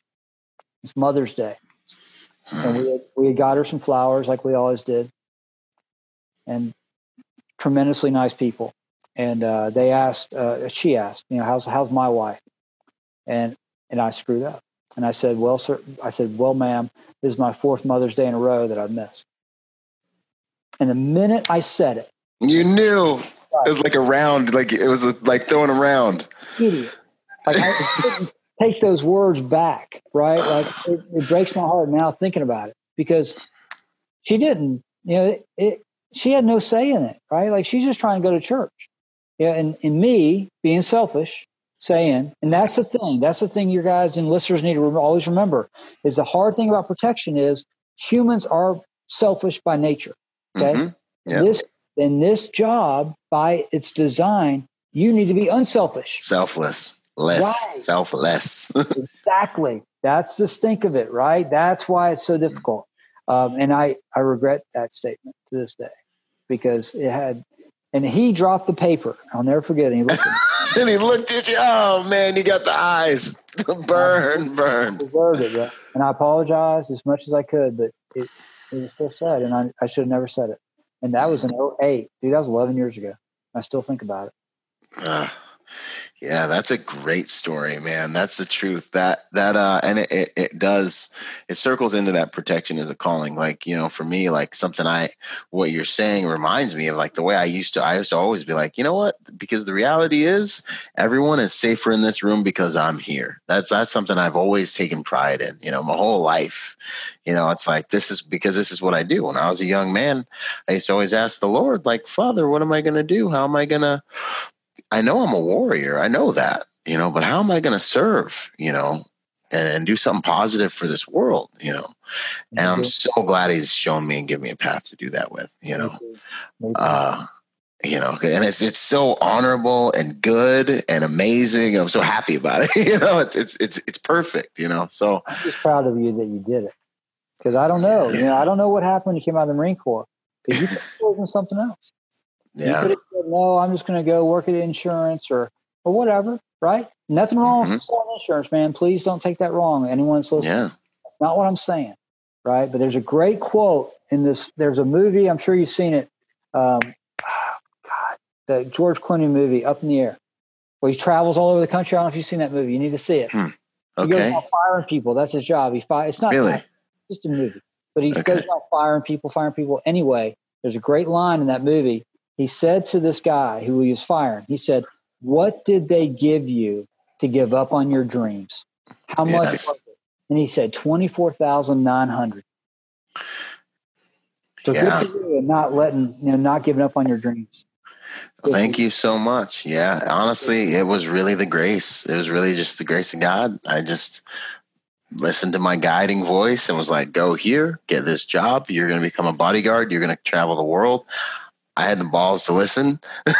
and sure enough, after 3 months, that was the magic for me, like 3 months after bouncing and I was busting a table, trying to be a good dude, trying to pay forward more than, I just always trying to go an extra mile. And a couple guys saw me and said, "Hey, have this guy do it." And they straight up right there were like, "Hey, go get these permits. I'll show you how to make way more money doing what you're doing in a few weeks." And I was like, "Okay, yes, sir." Went and did it. And then all of a sudden, the rest is history. Yeah, that's what we do. We give out, and maybe some of your listeners have received it, but we give out what we call preferred candidate cards in our firm. So we see somebody, usually the gym or a hotel or wherever, ballet, he's impressive looking or she's impressive looking. We'll put a card in their pocket. Say, "Hey, check it out." It's called a preferred candidate card. It basically has a number on it. And if they reach out to the firm, they get kind of fast tracked. That's so smart. Because when you're around in the world, when you know what to look for, you see someone and you're like, you might have, you got the magic eye, like on training day, right. You could be a legend. I hit a guy in the Delta Lounge the other day and he's like, "Man, I'm getting ready to go back to Afghanistan." He's a contractor. I'm like, I knew it. He had that look, but he was, big, strong, I'm like, that's it. I'm like, boom. It's like, dude, I know who your company is. I appreciate it. That's good, but that's really intelligent. You gotta try. Absolutely. That's good stuff, man. Absolutely. Okay, so now we get into a little more tactical stuff, kind of some of the stuff you're training. Active shooter. Today in American culture, things are changing. Things are changing. This active shooter thing is becoming more and more of an issue. Civilians. One of the things that I think me and you both have in common is I really want to empower civilians and people to understand protection and how to protect. So with this year, I have the Protector Symposium coming in November in Riverside, California. And I chose things kind of what you were talking about earlier. I think it's amazing how much more dangerous or much more kind of capable you can make a person simply by educating them. When they start to see the world differently and interact with the world differently, simply without going to the range, just through teaching them, things like situational awareness, hard targeting, how to construct a plan to keep themselves safe. These things that are less sexy can really help people have an edge, so that's what I aimed at with the symposium. And that's really what I want to see. The slogan is making good people more dangerous. That's what I want to see, man, in America. Israel, they have an attack. They have a terrorist attack, maybe 1 or 2 casualties, and boom, that thing's dealt with. Everybody's getting to work. And the wolf, if you will, is slain usually really quickly. And here in America, we're seeing double-digit body counts and all kinds of crazy things like this. So I really want to help the American public learn how to defend themselves, Right. So the one thing, well, there's a lot of things, but there's a couple of avenues I don't go down, and those avenues are the way the world ought to be. Okay. I'm not going to espouse that we ought to do this or that, or, those are what I call interesting, but irrelevant right now for me. Okay. Right. I don't care why he's doing it. Okay. Right. I have to be cognizant that he is. Okay. And that's the key word, is cognizant, right? So the first hurdle you got to get over, and I got to get over, and all of us who do this, there's a lot of guys who are listening who do that. You got to get over the reality that Americans have subcontracted their own security. Let me say that again. You got to get over the reality that Americans have subcontracted their own security. Okay. 500 years ago, right? We didn't call 911. Okay. We didn't. We dealt with it, or we lost, or we moved on. And when we moved on, we said, hey, I'm going to get a bigger tribe, and I'm not going to let that happen again. I'm going to get stronger. I'm going to get more weapons, blah, blah, blah, blah, blah. Right. And that's what he's talking about in that book about us and them. Remember that? Then, right. So you got to get them over that. First of all, is that it's within them to fight for them, their own life. Okay. You got to get them to understand that. Secondly, there's a time to call 911 and there's a time not to call 911. Okay. You guys walking into Walmart with an AK, this is not the time to call 911. It's time for you to get your ass out of that Walmart, right? Get moving. But most people can't do that because they got this thing screwed to their face. Get them. Right? So that's the first thing you got to get over. It's like, hey, it's within you, but you got to listen. You got to pay attention. You got to use that internal radar that you have. It's called intuition, to pay attention to your environment. Look for anomalies. People say all the time, you're profiling. Hell, I am. I'm looking for behavioral anomalies, things that don't look right, right? Guy walking into my church with an AK-47, that don't look right. I'm going to deal with that. And that's why I tell people, look for the approach, right? Look for the approach. This isn't Star Trek. They're not going to beam into your spot. They're coming, man. You just got to see it. And people aren't seeing them. If you look at the last 3 or 4 that we've had, New Zealand mosque shooting was one of the worst because the guy walked a block and a half in full tack gear and no one said boo, right? And until he's in the mosque, the people realized something was amiss. And I always tell cops, like I do church security here at my church, and I always have an off-duty officer. Why? Because I want them there to stop the bad guy, period. Right? Absolutely. A deterrent, all this. And I walk up to that cop and say, hey, thanks for being here. What would you do if you saw a guy walking in here with tack gear and an AK? Time to go to work. Right. That's what I want to earn it. That's what I want to hear. And if he says, well, I'm going to get on the radio and call for backup, I'm going to say, you need to get someone else, because that ain't the answer, my friend. And that's what I call mental rehearsal, right? Like if you, Tony Blauer, a good friend of mine, says, if you've never thought about what you do in a situation, the fallback is cowardice. Okay. Your default is cowardice. If you've never thought, hey, what would I do in this situation? Your default is to do nothing. And then, I got a great video of the shooting in Paris where you actually do what your buddy does. And that's even worse, because if your buddy's a sheep and they go underneath the table, you're going to do the exact same thing. You're actually better off if you're alone. But that's the big thing, is get people back to being aware. It's not about buying a Glock 19, though. That's a great weapon. It's about mentally being ready, mentally looking around, paying attention to your environment. For those exact same people who say, I don't believe in profile, and you ask them, hey, do you sit facing the door or with your back to the door? They'll say facing the door. And I'll say, well, really, why? Oh, well, I want to see who's come in. What do you mean? You profiling? Well, no. You're making an assessment, aren't you? Yeah. We've been doing that for thousands of years, and good for you. It's necessary for survival. I sit here and I've had, especially in college, I had to have a lot of these conversations.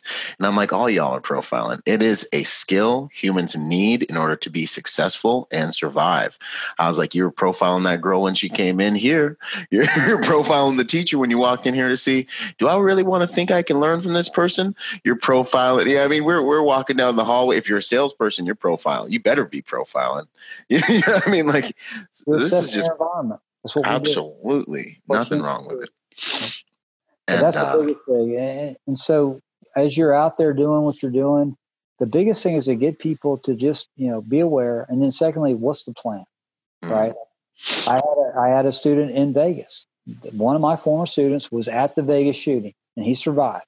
And he said to me, he's like, I heard your voice. He said, when we got there, it was one of those deals where you could sit, either in the middle or on the sides. He's like, I chose the side, and I looked and I saw, okay, there's the bathroom, hard structure. If something kicks off, I'm going to go there. And that's what I call mental rehearsal. You don't have to have some elaborate, OSMIAC 5-page operations order. Just, hey, what would you do if, this happened? And in America, it would be a mass shooting. What would you do? And as soon as that first round kicked, he ran, he grabbed his girlfriend, went to the bathroom. Yeah. Why? Because he'd already thought about it. And that's all they got to do. They got to be aware, and they got to have a plan. That is so big, so big. And I would always, with my new guys, when we get to Iraq, my boots, I'd be like, hey, think about what you're going to do now when we get blown up, or when whatever happens. And, because humans, especially if you don't live that life, it's kind of like tough. People sometimes don't want to think about it, which is irrelevant. We're in reality. Okay. these are things that happen in the world. But I'd always tell them, think about what you're going to do, go over what you're going to do in your mind.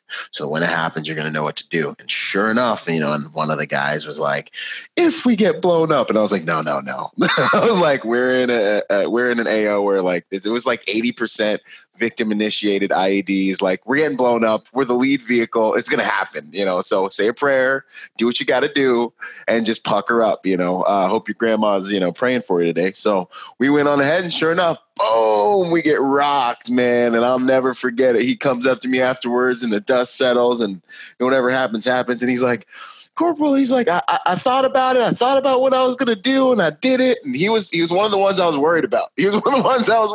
Like, am I going to have to like pull you out from underneath the seat, when things happen? And God bless him. He went into action like that and did the best he could. And I was so proud of him that day. I remember him being like, I thought about it and I did exactly what I thought about. And I was like, there it is, man. That is so true, because if you don't have any software, if you have no software devoted to your immediate action, you're going to freeze. You're going to start asking stupid questions like, why is this happening? What's going on? And those seconds are just bringing you closer to mortality. Those seconds could save, they could save your life. Oh, yeah. We're talking fractions of seconds. And I always talk about, like the Dr. Phil approach to tactics. I don't care why he's doing it. Right? I don't give a damn. People talk a lot about, well, what's the motive of Vegas or all these shooters? Man, I don't care. Ain't no matter to me. He's standing here laying the hate. All right. Yep. I am not going to waste the one thing I don't have any of, which is time, trying to psychoanalyze this crap. I don't have that luxury. Sorry. Right. I'm going to make decisions, period. Mm-hmm. Right. And I think unfortunately that's what a lot of people do, is that they can't, if you never thought what you do, you can't even process, what would I do next? But, they spend a lot of time with the why, and the why is irrelevant. Don't matter to me. It is. It's happening. Now we got to solve problems. Yeah. Let's do something. All right. You're wasting time here. Mm-hmm. Heck yeah. So don't get stuck in the why. Okay. Don't get stuck in the why. The second you hear something, see something, recognize something, start making moves. Start that loop, start that OODA loop, start making moves, start making things happen. OODA loop. That's right. Hey, it just doesn't go away. The thing with the OODA loop, man, I was talking to someone the other day, and it's like, when you get in the Marine Corps, you're like, this is so stupid. It doesn't even rhyme. Like, what is this thing? And then after a while, you're like, turn 30 and you're like, that's genius. And you're like, it's and then it doesn't go away after that. There's a bunch of really good books about that guy, John Boyd. Yeah. And I used to teach a class about the orientation. So, it's observe, orient, decide, act. Well, the orientation piece, that's critical, because a lot of people, their orientation filter is not the same, right? It's based on training, upbringing, past life experiences, all of that contributes to that decision you can make. And if you never put yourself out there, right? If you've lived a sheltered life, blah, blah, blah, blah, your orientation filter will get all clogged up, and you can't make that decision, because you're like trying to understand, right? Whereas people that have thought about it, people that have lived the life, people that have put themselves out there, their orientation, boom, okay, yeah, I've seen that before. I know what to do. It's like kids on the street. I'd work in bad neighborhoods, man. Those kids were great. They had great situational awareness. Their OODA loop was spot on, man. They knew when the man was around the corner. Yeah. And I think too, I was talking with my buddy Daniel, Artifacts Firearms Training out here. We were kicking it around, and he was like, he said, and the reality is most people are only really able to like effectively deal with or achieve a level of violence that they've been exposed to. And I think there's some truth to that, because if you really just don't have any, like you were saying, like, that orient piece comes from, the files you have in your brain from experiential information as to what works, what's okay, what doesn't work, all these different things. And so, there's a lot to, taking a little bit of time and valuing training and giving some concepts and ideas and training to yourself and your family, especially if you're a civilian. That's extremely important. These are survival. These could be life and death skills, so 100% that orient piece is huge, because, even if you look at combat engagements, man, like the edge that me and my guys would have is just the training and the intensity and the understanding of, we know already what we're going to do. You know what I mean? The enemy was like, sometimes, they just weren't as organized and weren't as efficient, The one thing I really don't like about this whole mass shooting thing, and you might have heard me speak about this, is that the buy-in for violence is now, the bar is incredibly low. And how do you mean? Like, well, you're some punk kid eating Cheetos with pimples on your face. Get you him. get a gun and start getting after it, right? Whereas back in the day, okay, you used to have to wield a sword or something, or a shield. You had to be strong, mentally and physically, because you knew the guy I'm battling against, he's ready too, right? And I'm going to take some licks here. I'm going to take some abuse. Whereas now, this kid takes a gun, he's been playing video games his whole life. Now he just goes to work, right? Because the buy-in to violence is so low. He doesn't expect anyone to fight back. In fact, when they do, he's shocked by it. And that's what bothers me. That's what really, really, I think at core bugs the heck out of me about it, is that the buy-in's so low, and these little punks can get away with it. That bothers me. I wish 100%. people were willing to. There's a great guy named James Shaw that I talk about. James Shaw Jr. tuned this guy up in a Waffle House. Boy walked in a Waffle House, thought he would shoot it up. James Shaw beat the hell out of him. Right? Outstanding. Yeah. James Shaw said, I figured if I was going to die, I was going to make him work for it. Well, James Shaw won that day, and good for him. That's what bothers me about these mass shootings. 100%. 100%. And I mean, there's just so much happening with the evolution of all of them too. When the profiles are changing, the tactics are changing. There's a lot to it. And I mean, I could psychoanalyze and go into like these crazy rabbit holes with, some of these kids, but yeah, I agree 100%. It's just kind of too easy, which is why I'm trying to make good people more dangerous, That's exactly right.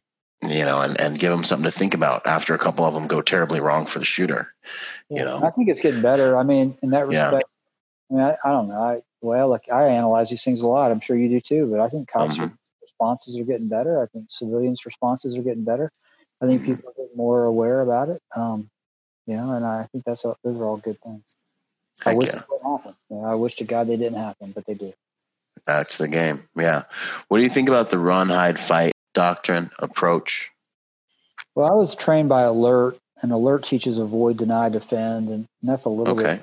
I like that a little better. I don't like linear approaches to violence. Okay. And that's what you like that? Absolutely. That's run, hide, fight, right? It's like, well, I have to run and then I have to hide, and then only if my life depends on it can I fight. Well, you may have to fight straight away, right? That may be your first choice. That may be the first thing you got to do, right? I read my colleague was complaining today about some paper that came out or something. Somebody in law enforcement said, defend yourself as a last resort. What? That's my first resort. I'm always going to defend myself. Yeah. What are you talking about? That's my first thing. Anyway, I don't tell people to hide. I tell people, if you can't get out, then fortify, lock the door, find a weapon, get ready to fight. That type of thing. That's far more aggressive than get under a desk and hope for the best, right? That's not a plan. No, it's just not. That's not a plan. That's nonsense. This isn't a tornado, for God's sakes. So the things I don't care for with regards to run, hide, fight is just that there's a lack of preemptiveness, right? There's a lack of looking for it, right? There's all pre-incident indicators. Tell me the last time, Byron, you read of a school shooter who was the star quarterback of the football team. You haven't. It's always been some troubled kid. It's always over and over and over again. But yet what? Nothing, right? For me, I tell my kids, you work with it, you go to school with a kid like that, you need to make yourself a note. Hey, if he pulls out a gun, I got a plan. Okay? Because school may take their time getting rid of him or whatever they do. But what I don't see, and I wish we would see more of, is people, what I call early identification, looking for the behavior early, right? Because they're coming. It's that approach, right? The guy walking with a rifle, the guy with tack gear on. This ain't Halloween. That's bad. Okay, I need to be aware and get away from that. So I teach it more of a hopper, more like okay, hey, I see that, I can do this. Like And it's really, you only got three choices. You can call somebody, you can get the hell away from it, or you can confront it. That's it. That's my opinion. So I'm not I like run and fight. That's fine. But what I tell companies also to help you is, don't ever take fight away. Right. And I'll walk away from an engagement from a client because they say, hey, we're not going to tell our people to fight. I'm like, no, you're not telling them they have to fight. Just don't take it away from them. Right. Yeah, don't say you can't fight. Don't do that, because now they got nothing. Right. You got to at least give them the ability. So I don't know. I understand why they came up with it, but I'd like to see it more with the pre-incident indicators, the PINs, the looking out, and then we do something. Because again, they're not just, coming out of nowhere. They're coming. People are just not looking for it. Exactly. And they're doing what we were talking about earlier, which is trying to, I don't know, they're acting like they understand the person's intent. With a lot of these incidents, the person's on social media popping off about their guns and all their stuff. And they're having all these like obvious friction points at school.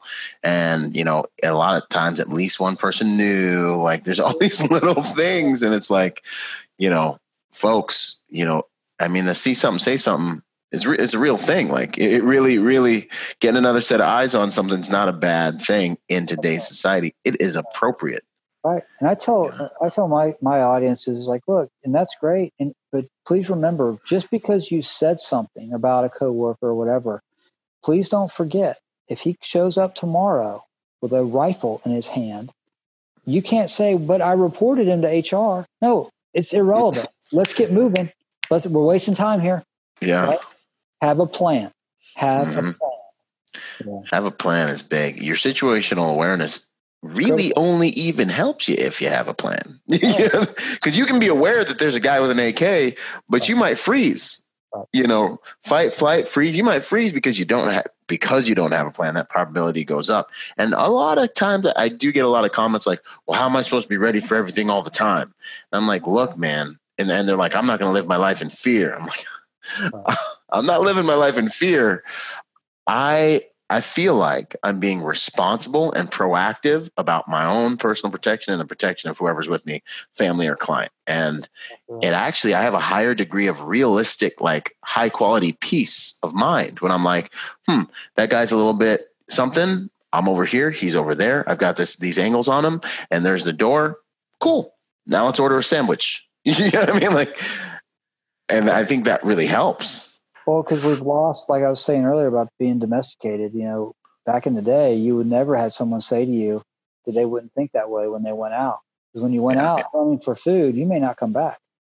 You may not. So you better be ready and you better be aware and you better be doing all these things. You're not living in fear. You're living prepared, right? It's different. Exactly. Unfortunately, now, because of technology and domestication and yada, yada, they don't realize,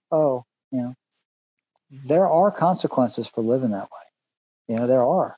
And unfortunately, like we were talking about earlier, there's authenticity to violence. You're not ready for it. You can lose. And when you lose, you ain't coming home. Yeah. The ultimate judgment. Yeah, that's the reality of violence. That's why, that book that Tim Larkin wrote was so good. That is a great book. Violence is the answer. It's the only answer. He's right. He is damn. Yeah, he is right. And I love what he was talking about.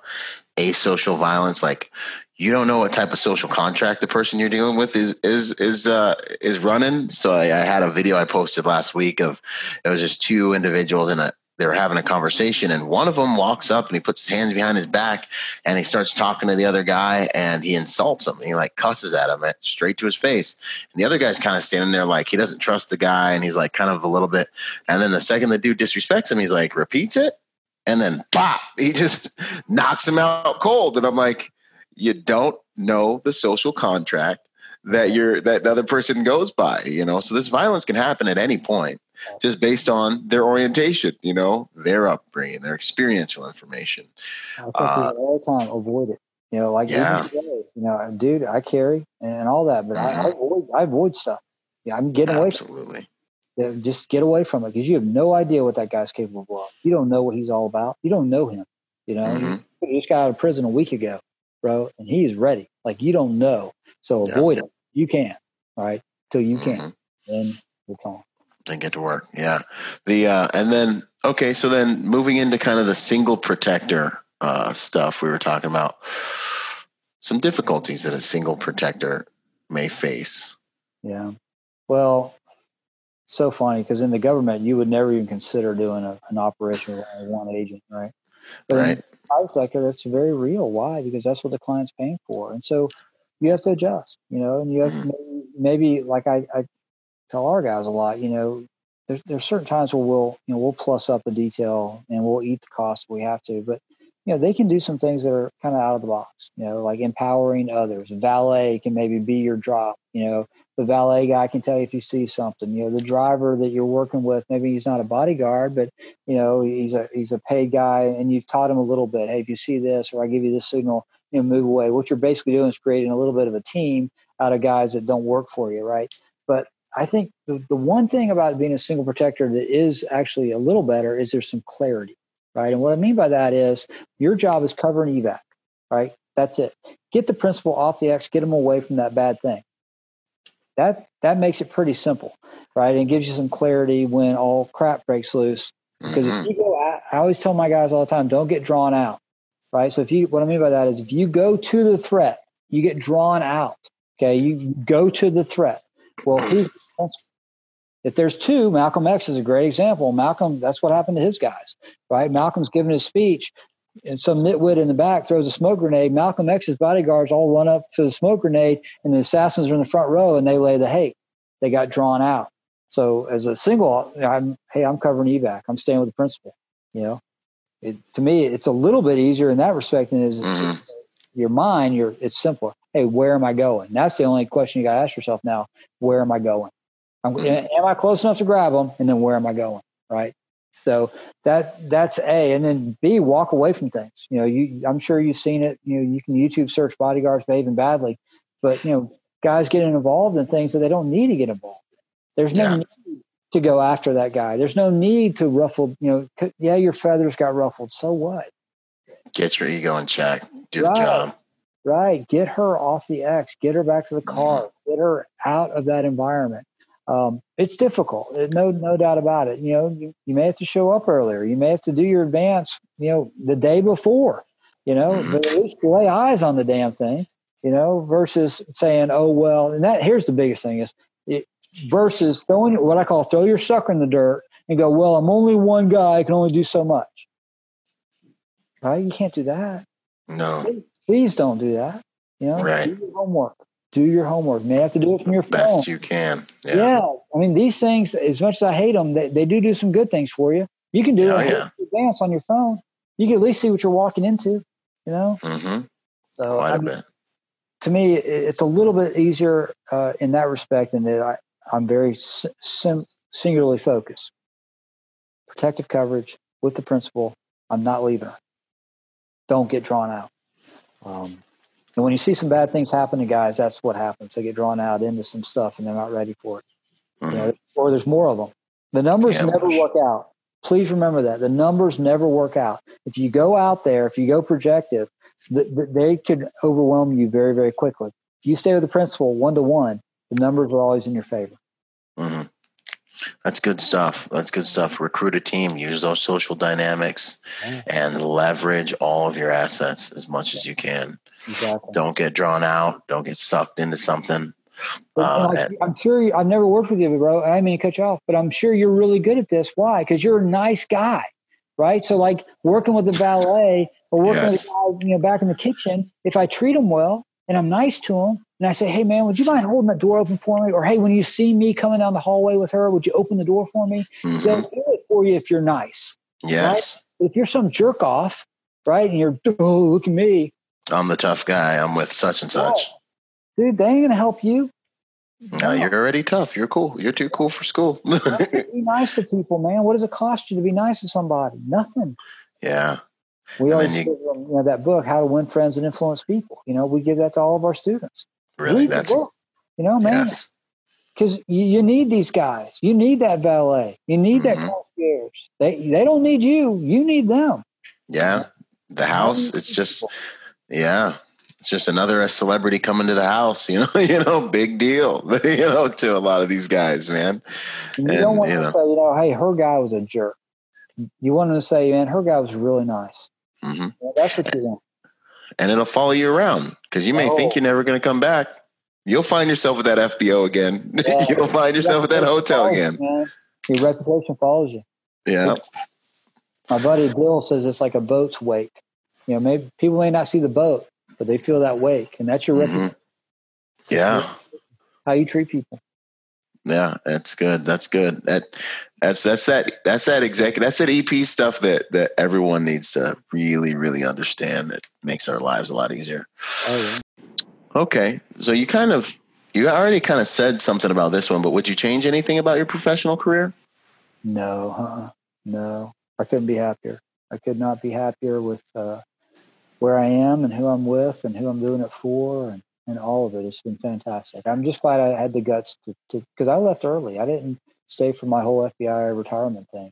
I left early. I had 6 years to go, and it was a calculated decision. But I'm very glad I took it. And Gavin's, everybody, the firm, it's just been great. Yeah. That's outstanding.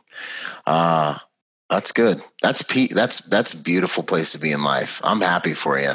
I'm real happy for you with that. That's good. What's it all for? What's it all been for? If you're going to say like, all this I've been doing at the end of the day, this is what it's all been for. Yeah, just to help others. I always say, man, God kept me alive for a reason, right? He did. And I have to believe it was to help some other people learn, kind of, so you don't learn it the hard way, right? But I have to believe that. And by getting those letters or those emails from former students who are saying, man, I heard you. I heard your voice, or I go on assignments, even now, and the professors go, hey, how can you be so calm, sir? I'm like, because I've been through all this stuff, bro. Just relax, relax. What it's all been for is just pass it on to the next generation, make it better. I mean, one of the things I'll show to you, one of the things I'm most proud of is, do you hear this? You hear that? Mm-hmm. Yeah. Those are coat buttons. Okay. All right. So one of the things that'll get me going real quick is if I see a protector with a suit coat buttoned up. Okay. Because I know he can't get to his gear. Right? Yep. And even if he doesn't have any gear, at least make him think. Right. Like maybe he does. But if you're all buttoned up, I know you don't, or you can't get to it. Right? Yeah. So when my new agents would come across the street over to Hogan's Alley and they had their coat buttoned up, I'd take my Spyderco out and I'd cut them. No. Oh, yeah. That's so good. That's so old school. That's like something they do in the Marine Corps and like rip your tab off or something. You do something stupid. Man, that's good. That class, when they graduated, they gave me a shadow box with all their buttons in it. And dude, I've got a lot of cool things, over my time there, but that's probably my favorite thing because they got it. Mm-hmm. Those 43 students, they got it. You know what I mean? And like to this day, I know if I saw them on the street as an FBI agent, I know their coat would be unbuttoned. I know it. And so that tells me, okay, you did something. Like it mattered. Does that make sense? Yes, sir. Absolutely. Yeah. So I got these suits that I've been getting. They're these like high speed gray man tactical suits, and they have a snap here in the front, right? And so I'm like, oh, you know what? Maybe I'll just snap it. I can get to my stuff. And now you just ruined it again. And it took me a while to be like, maybe I'll try it today. Just snap it. And completely ruined it. I just can't now. And it's the appearance that matters too. It's everyone being like, hey, that guy's working. How ready is he? Is he ready? They don't know I have a snap there, but you know what I mean? At any rate. That's pretty cool though. Good for you. I like that. Yeah. That's good stuff, man. Accountability, standards. I love it. That's what makes you good. That's what drives you to be good. I remember I was talking to my wife about this the other day. I remember being around my father when I was little, and he would be like, and there was this like healthy fear, it's like this, like, I want to spend time with my dad, but then I'd be around him and I'd be like, oh no, he's going to be like, have you done your push-ups this morning? Did you do your sit-ups? You know what I mean? Like, this is going to happen. And I'd be like, oh man, but I mean, that's some of the best stuff in the world for developing a good human. I think, Dude, it's necessary. I tell this great story, and I apologize to your listeners if they've heard me, but I have to say it. My father, I saw him twice a year because they were divorced. But when I was little, he used to always order a cup of coffee, and he'd have it, on the side of the table, and he wouldn't drink it. I didn't know what that was all about. So when I was finally old enough, I asked him, like, Dad, what's with the coffee? He's like, it ain't for me, it's for them. I'm like, what? Okay. Somebody comes in here and wants to rob this place, I'm throwing that coffee on them, and we're going out the back door. Good to go. That's outstanding. So, like, he had been in Vietnam, and he really understands situational awareness. But the thing that he taught me is that what that does is it's time, right? I always talk about time. Like, it gives you time, right? Like, how do I get some time, right? And you do it through something like that, like a distraction. I used to teach anti-carjacking to FBI agents. And one thing you do is throw the keys at the carjacker's face, step offline and draw and go to work. But that key to the face buys you a little time, not much. That's why I carry a flashlight in my left hand, because if I pop you in the eye with it, you get that beam, it'll buy me a little time. I can check your hands, waist, surrounding area, and I can step offline a little bit. But that light will give me a little bit of time, a little fraction, right? I'll take a good flashlight over Glock 19. Well, not all the time, but a lot. A lot. I don't leave home without a flashlight, ever. I'm the same way, man. That's EDC right there. I mean, that thing buys you time. It's the one thing you don't have any of. I used to work with this great guy named Ted, and he used to always tell, or Doug, and both of them would say it. They tell FBI agents when they say, hey, sir, how many rounds should I take on a raid? We got this question a lot. And they would say, don't worry about the rounds. You're not going to run out of bullets. You're going to run out of time. You're going to run out of time. Man, be deliberate. Yeah, be deliberate. Be effective. Be efficient. That's good stuff. Okay. What one habit do you have that you believe makes you a better person, better protector, and all those things? Constant learning. We have a thing in our firm called K&I, constant and never-ending improvement. But I believe in reading every day. I believe in learning every day. When I was a young police officer, the guy said to me, he says, boy, if you ever get to the point in your life where you know everything, quit. And that stuck with me 28 years. Dude, I read everything. I learn from you. I learn from others. And a lot of it also, you can learn from bad stuff too. You can see bad behavior and you can learn from that, right? But I always am learning. And that's the one habit I have. I think I read a lot, and I think I don't ever turn it off. My wife and I were laughing the other day about a day off. She's in a job where she's very, very passionate too about what she does. We don't really have days off. I'm in it. Yeah. That's awesome. I agree 100%, man. I honestly get a little frustrated on weekends when nothing's open and I'm trying to get stuff done. It's a completely different way to live your life when you're fueled by passion. And I hope other people can access this power, So good. You just, it's a completely different experience. That's good stuff. Always learning. Do you have a favorite quote, mantra, saying? One that comes to mind? The ones that people will accredit me with is, be an active participant in your own survival. That's a big one I always say. Hope is not a tactical plan. I say that a lot. But as far as quotes go, in my office, the one thing I do keep and I believe in is Teddy Roosevelt's Man in the Arena. And if you don't know that one, you need to read it. Yes. It's not the critic that counts. It's about the man who's in the arena, whose face is marred by the dust and sweat and blood, who knows the triumphs of high achievement, and it worse fails while daring greatly.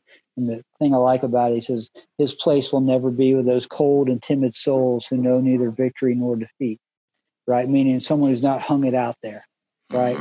That's, to me, that's why I like single protectors. They're out there. They're the man or woman in the arena. They're out there. At least they're doing it.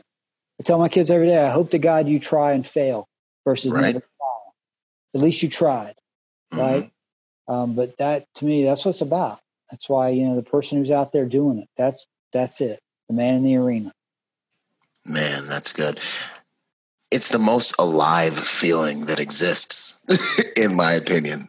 Yeah, it's hard. You can't even describe it to somebody who hasn't been there. But when you're exactly. walking, you're in, it's on. It's fighting that dragon, that brings you alive. It's fighting that. And then when you do it and knowing, what it does for your personal identity to even be able to make that fight, and then to evolve through the lessons you learned, whether sometimes you win, sometimes you learn through that fight, and then to know that you have what it takes to try again or fight something else, something bigger. So this is I think it's the healthiest thing for your inner psychic world, for your personal identity, to be that man in the arena, get punched in the face, realize it didn't kill you, and to see what you can dish out and to take on these great endeavors,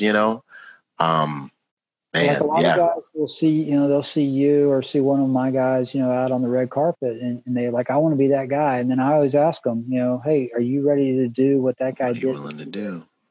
Because you don't see the preparation. You don't see all the hours that he put into to put himself. It's like the guys on Sunday in the NFL. We see them playing, but we don't realize what they did to get there.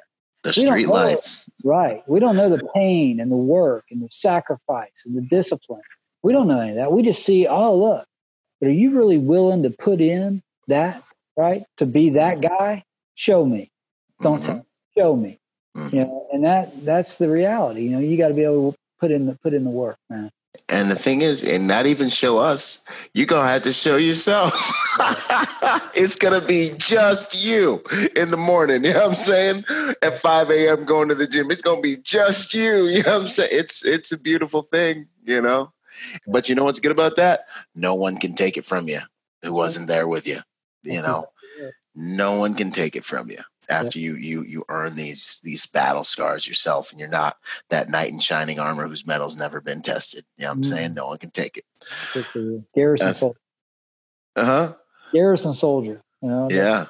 Guys back in the rear. God bless them. Okay, so let's see here. Let's see, what would be one thing that you want the industry to remember you by? One or two more questions if there's.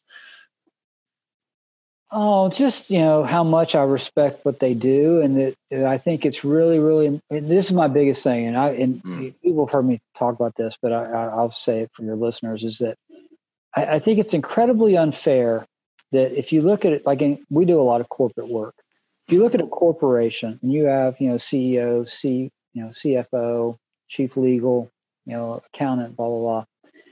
Well, the security person is one of the only people that is not required to have the same type of education and skill level that these other folks have. And it's very, very unfair, right? And I think if I could do anything, it is professionalize the work, right? So that they look at that, that guy is a security advisor. That he's not just a dude driving the CEO from point A to point B. No, he's the security advisor. He spent his entire life dedicated himself to safety and security. And I'm going to ask him what his opinion is of me going to Beirut next week, right? And I'm going to value it. And I'm going to listen to it, right? Right. Yes. But unfortunately, they don't. What they'll do is they'll say, no, I'll tell him when I need security. Well, sir, are you a security advisor? You don't do that in any other area of your company. You don't tell the lawyer what the lawyer's opinion should be. You listen to it. All right. And I just wish they listened to our guys. Right. And so that's the biggest thing for me is professionalize the art, professionalize it so that people are looked at as, man, that person, right, is a professional security person. That is what they do. They're not just some dude who says I'm a bodyguard. What? No, he lives it. That's his calling. That's his vocation. That's the biggest thing for me. Because if, like Gavin always says, how a man does one thing is how he does everything. And so do it right. Do it right. Don't do it halfway. Do it 100%. Do it correctly. That's what I want people to remember me by, is that I love the guys that do it, the women that do this job. But I expect a lot out of them. There's, the buttons is a big thing. It's attention to detail. Be professional in all that you do. Take pride in what you are and who you are and all that. very, very important. You're not just some dude or dudette. Yeah, that's it, man. You got to be the hero. Not to quote Joe Rogan, but like I was thinking this too you got to be the hero of your own story. Like you're writing this thing. This is you. Like this is your story. You got to live this thing. I say to my folks all the time, like, would you hire you? Right. Would you hire you? And if the answer is no, you better get better. Absolutely. Better get better. Because would you? That's a pretty good one. Hey, would I pay money for that? Mm-hmm. Yeah. No. And like what you said earlier, to bring just real quick as we close, those people believe in you enough to hire you to keep them safe, especially in the private sector. Like, and that's something I think about all the time. I'm like, these people are paying me to protect. They think highly enough of me to pay me a salary to be here to protect them. That's right. We got to do this right, guys. We got to, and I'll be danged if it doesn't happen. We got to do this right. That's right. That's true. That's good stuff, man. It's been fantastic sitting here and talking. I knew this would be a good one, hanging with you, Mr. Hamilton. It's an honor and a privilege. My honor. I'm proud of you. Thank you. What you're doing is fantastic. Good for you. It means a lot. Thank you, sir. Absolutely. Absolutely. Good to go. Where can people find you these days? I'll be traveling. You'll see me in an airport, but definitely hit me up on LinkedIn if you have any questions. We're hiring. I mean, we're hiring every day. So if anyone's interested, big recruiting push right now. We have offices all over the country, mostly California, West Coast, New York, Atlanta's big, but we're all over. And people can see it on the website, gdba.com. But we're actively recruiting right now. Anytime, let me know. And one thing about us is we're super responsive. We literally, I'm not kidding you. I just had a guy get through the training school last month, and he'd reach out to me on LinkedIn, and he's like, "Hey, sir, can you help me out?" We got him in the next class. All right, like that's how quick we react and respond. So outstanding. Yeah, that's where we'll be. That's where look us up, and if we're not right for you, then just choose somewhere else and do it yourself or whatever. But just kind of biggest thing is be married to the art. And make yourself better, make the industry better, hold each other accountable, help each other. There's none of us are in competition here. We're all trying to get better. We're trying to keep people safe. If we could all exist on that plane, I think we're in a good spot. I couldn't agree more. I couldn't agree more. That's good stuff. Good to go. Well, once again, Mr. Hamilton, it's been an honor and a privilege. I love the depth and the perspective you have. I think it's needed, and it's so, even all the way read The Tribe of Man. Wasn't that the book? The Way of Men. Yeah. Way of Men. Yeah. And he's got 3 books in that series that are all pretty interesting. But if you're a young man out there, you should read that book. Read it. Yeah. There's so much good stuff. Read every day. Absolutely. And stay learning, always learning, and now we're in like the best time in the world to do this. I don't read as much as I should, but I get audiobooks, you can learn literally anything. It's really, really easier to learn today, ever it's been. Good to go. Well, all right. Well, thank you so much once again. And if you haven't already, get your tickets for the Protector Symposium. The first annual Protector Symposium is taking place in Riverside, California, November 15th and 16th. We've got an all-star lineup of seriously elite trainers. Joseph Badu, Ed Caldrone, and Mike Pannone are all going to be there teaching and instructing us on our common goal, how to make good people more dangerous. So no matter what your background is, you're going to learn skills around the one unifying principle of protection. Get your tickets.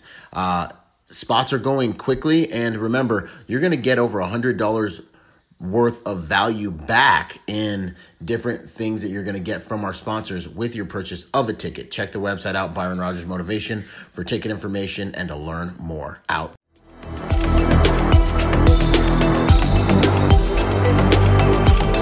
Boom. And to support this podcast, go to executiveprotectionlifestyle.com and contribute to our Patreon account. That Patreon account is what helps me make this podcast possible, contributing to this brand, what we're doing here, making it so that I can bring better guests on, making it so that we can plan more events and just expand the contribution to the private security industry, and also to making America a safer place by teaching people how to protect themselves and the mindset behind that, the lifestyle behind that. You guys are already killing it. $1 a month, $5 a month, $10 a month, $20 a month, whatever you can do that you know you would probably just lose in the mattress anyway or spend on McDonald's. Hey, you want to put it towards something that's going to good use, put it towards a podcast, and get involved in our Patreon account at executiveprotectionlifestyle.com. And if you want to find me, that's ByronRogersMotivation.com. Do whatever you can, contribute whatever you can to that Patreon account, because it makes all of these things possible, ladies and gentlemen. So much love. Thank you, and thank you for making those contributions. You guys rock. We're already doing amazing there, and it's just because of you guys. So thanks once again for those contributions. Boom. I hope you guys enjoyed that episode of Executive Protection Lifestyle Podcast. This whole entire thing actually just started off as a Facebook group that blew up and is one of the fastest growing, if not the fastest growing, executive protection Facebook group online. So if you haven't joined the Facebook group, join the Facebook group.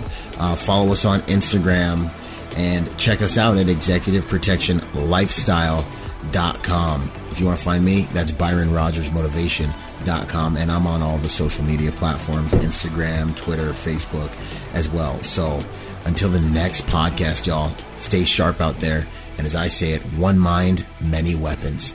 Talk soon. Out.